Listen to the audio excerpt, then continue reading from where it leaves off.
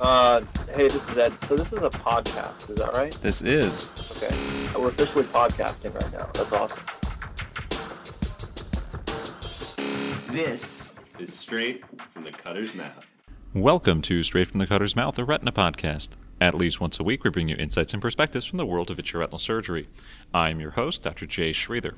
Today on episode 97, we bring you an episode live from the 6th Annual Vit-Buckle Society meeting.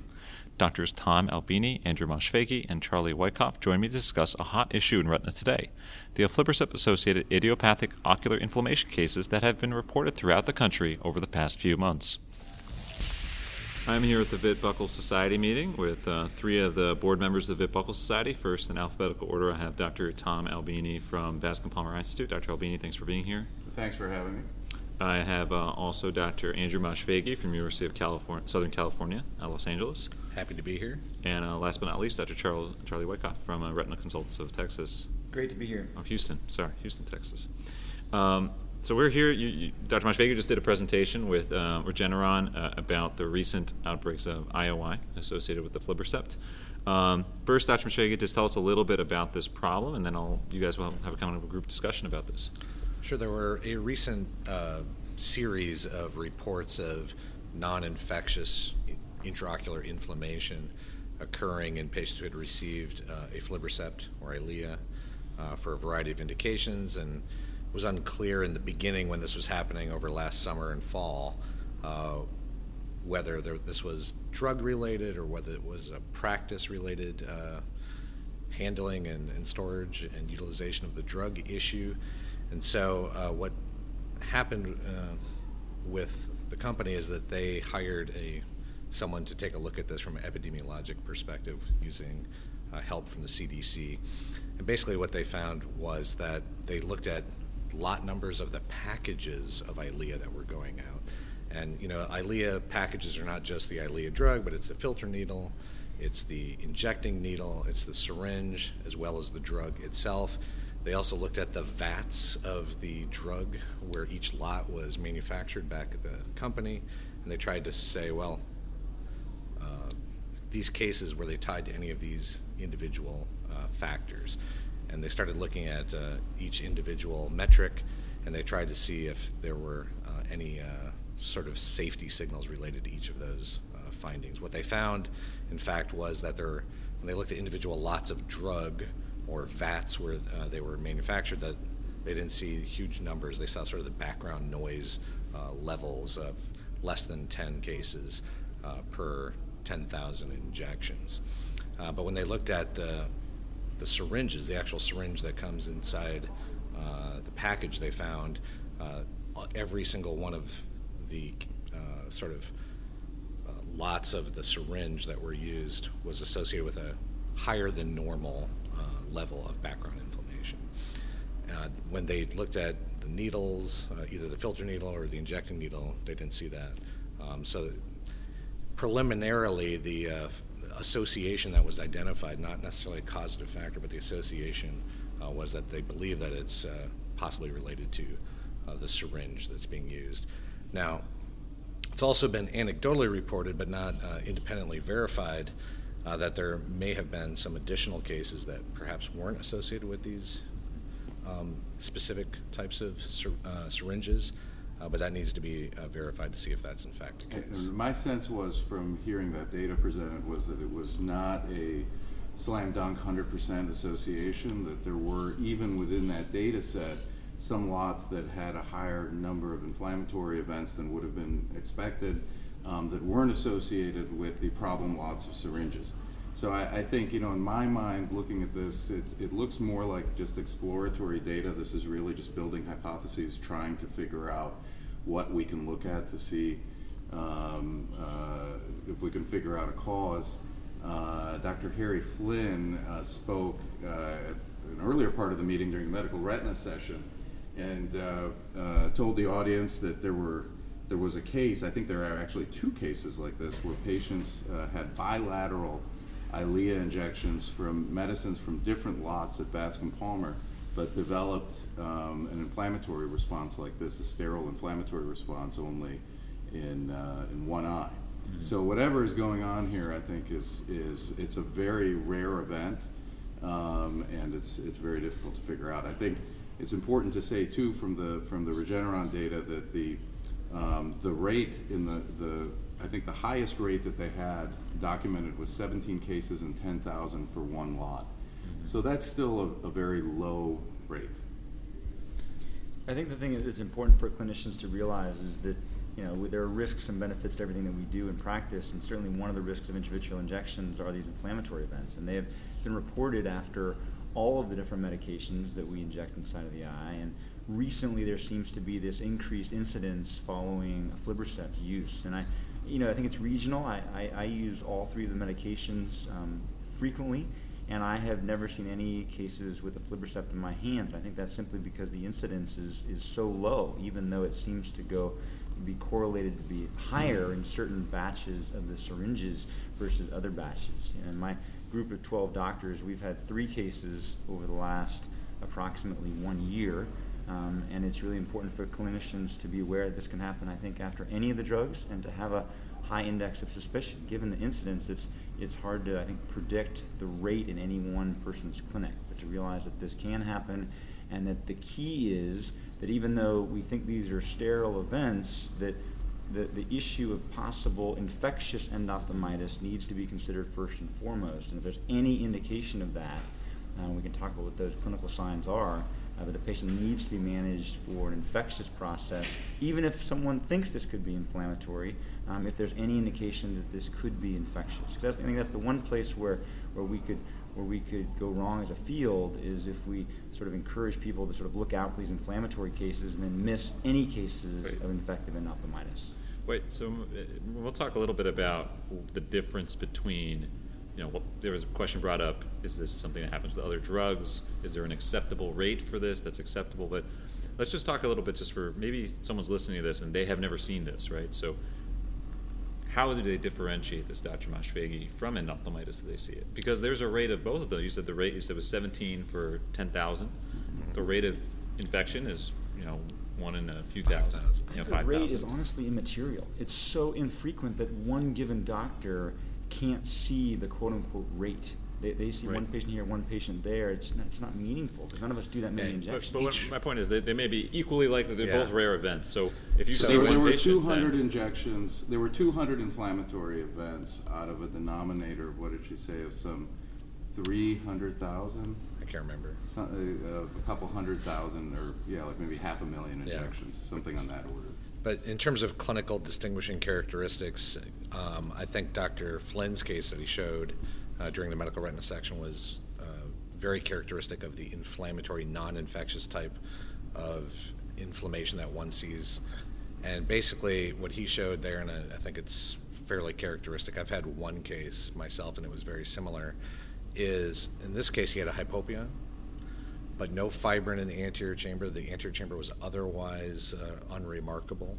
The bulbar conjunctiva and sclera were unremarkable, quiet, he described it as, which is very different from, for example, streptococcal endophthalmitis following intravitreal bevacizumab or one of these other types of anti-VEGF agents, where the eye is very angry, conjunctival injection, hypopyon, fibrin. You may or may not have sneaky eye, and then obviously you're going to have lots of vitreitis as well. Now in these cases, they did have some vitreal inflammation. They can be managed conservatively with just topical corticosteroids, given the lack of the other findings. The other thing was pain. Most of these cases of inflammation just have mild discomfort and no real frank pain. But let me reiterate that if you are going to manage them the way that I just said with corticosteroids alone and no tap and inject, that you have to be able to follow these patients either throughout the day or into the next day to make sure that they're in fact moving in the right direction with that approach and not deteriorating.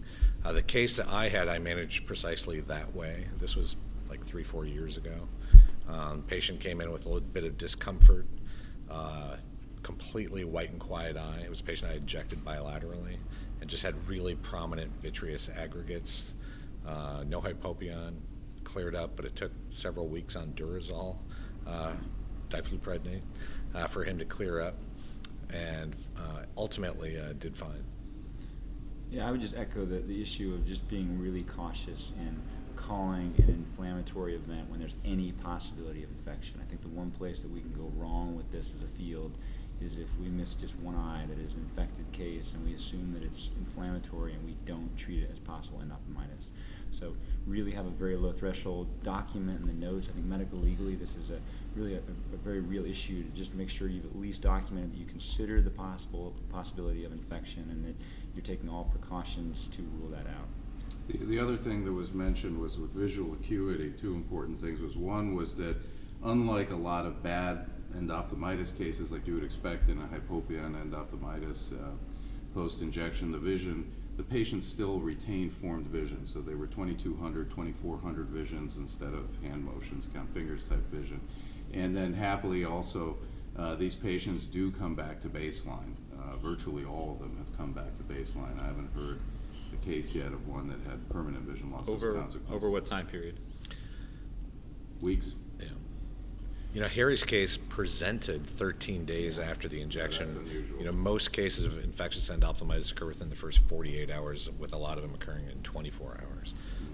So that's in terms of time of onset. In terms of time to resolution, like I said, my case, I only have an N of 1 experience, but it took 4 to 5 weeks before it was completely resolved inflammation. So the kind of last discussion point, and I'll let you guys go in whatever direction you want with this, and I'll start with you, Dr. Masfegi.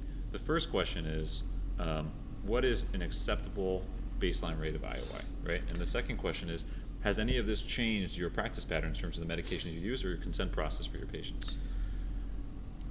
I don't know that we know the answer to the first part of the question in terms of what's the acceptable rate. Certainly we were accepting of that rate of, let's say, 3 to 4 that occurred during the clinical trials per 10,000. And the FDA was satisfied with that as well. It wasn't a red flag. The FDA, the company representative also pointed out today, isn't asking for a recall of the drug based upon the rates that have already been identified. So, you know, to the extent that we trust them as the arbiter of what's acceptable and safe for our patients, I think that's a telling piece of information. Yeah, you know, my belief in this is that the FDA is critical in this part. So, you know, we're fortunate, I think, to practice in an area where we do have clear oversight and regulatory brakes on systems when there are problems. You've seen this with other drugs that have been recalled, and it's just important to emphasize again that there's been no mandatory FDA-guided recall of EYLEA in any capacity here. So I do not think that this is a public health safety issue at this point. There was a voluntary recall of certain batches of the syringes. At least in my clinical practice, what we have done is to move away from using any of the aflibercept-associated syringes for any aflibercept treatments. We use our own syringes and do not use the prepackaged syringes at this time. But we have limited data to support that, but that's been our clinical practice in order to try to minimize any potential risk of seeing these events in our clinics. In my mind, I think that we tolerate a rate of endophthalmitis for the benefits of the drug, and the benefits of the drug are immense. So I think even this 4-fold increase from the baseline rate, from 2 per 10,000 to 8 or 10 or up to 16 per 10,000, is probably reasonable, especially given the fact that the patients do ultimately come back to baseline vision. So I think it wouldn't make much sense to me that we would give the drug and tolerate endophthalmitis, which has such poor outcomes, and not tolerate this. So it seems very reasonable to continue with the drug. So in my mind, we've done the same thing. Obviously, we've gotten rid of the lots, given them back to Genentech that have been identified, or to Regeneron, that have been identified as problematic lots. We have taken out the syringes, just like Charlie's group has done, using our own syringes now. Instead, even though I think there's a good amount of healthy skepticism as to the syringe really being the source of the problem, and at least in my personal clinic, my patients that have done well with EYLEA in the past are going to continue to receive EYLEA, and I know that some of the physicians at Bascom Palmer have started switching their patients to others. So I think both are reasonable options, and that's something that every physician has to answer himself. But again, I think the problem to me seems like it's a very rare problem, as Charlie was saying, and I still think that the benefits of this drug way outweigh this problem that we're having. Yeah, I'd echo that. So, if we think about the rate of endophthalmitis, infective endophthalmitis, people can get very heated in discussion of what their personal rate is versus the national rate, but it's probably somewhere in the range of 1 in 1,000 to 1 in 3,000, which is higher than all the rates that we've talked about as accepting for these inflammatory events. So it is a little bit of a needle in a haystack, just to make the point one more time, that you're much more likely to see a case of infection after an injection than a sterile event if you look at the pure rates, the background rates. To play devil's advocate, though, maybe the reason people have this difference is that infection rate has never been shown to be difference between the three options we have that are anti-VEGF drugs. And here, this is a situation where this hasn't been reported with other medications. Maybe that's why people have that concern, even though the visual outcomes are really, really good, as you said, Dr. Albini. Right. But I wouldn't say it hasn't been reported. It just hasn't been reported in the magnitude that's been reported with aflibercept. But to Tom's point, I have not changed my personal practice in any way. The patients that have done well, I agree with what Tom said, on aflibercept in my clinic I have not changed any patients away from aflibercept because of this issue in my clinic. I mean, if we find out that this is an expanding problem and that next month, we've got 800 cases, then that's, then it becomes, obviously we have to regroup and rethink things through. But things could go the other way too. But, we lived through this a couple of years ago where there was a cluster of these problems and then it went away. So we'll have to watch carefully and see. One thing that I would make a plea for is anybody out there that does have one of these cases, please take the time to inform Regeneron and the REST committee at the ASRS of the case so that we can really look at these numbers closely and be aware of what's going on. Perfect. Well, last thing, we're at the Vit-Buckle Society meeting. It's the end of the first scientific full day. Dr. Wyckoff, you're the head of the scientific program this year. It's been a great day. Probably late for anyone listening to this to come to the meeting this year, but for next year, you can give a plug. It's never too late. Never too late. And Jay, you're going to be planning it next year, so we look forward to a great meeting next year. No pressure. Well, thank you guys for doing this. We'll get this up as soon as possible, and hopefully this is informative to all the people out there with questions about using aflibercept. So thank you. Thank you. Thank you.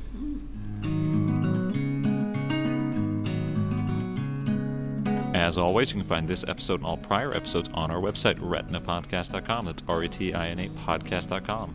All 97 episodes, including this one, can be found there sorted by category.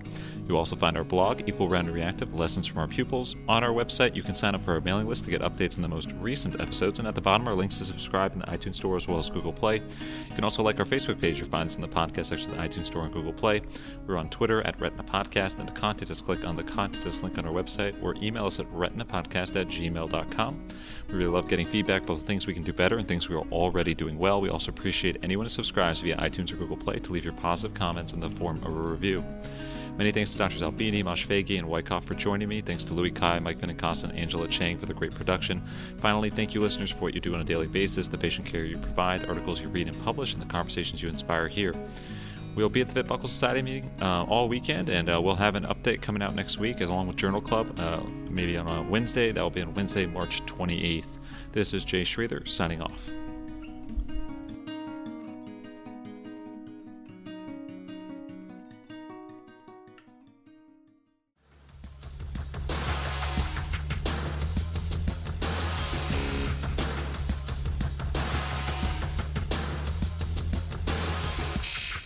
Feeling. This is straight from the cutter's mouth.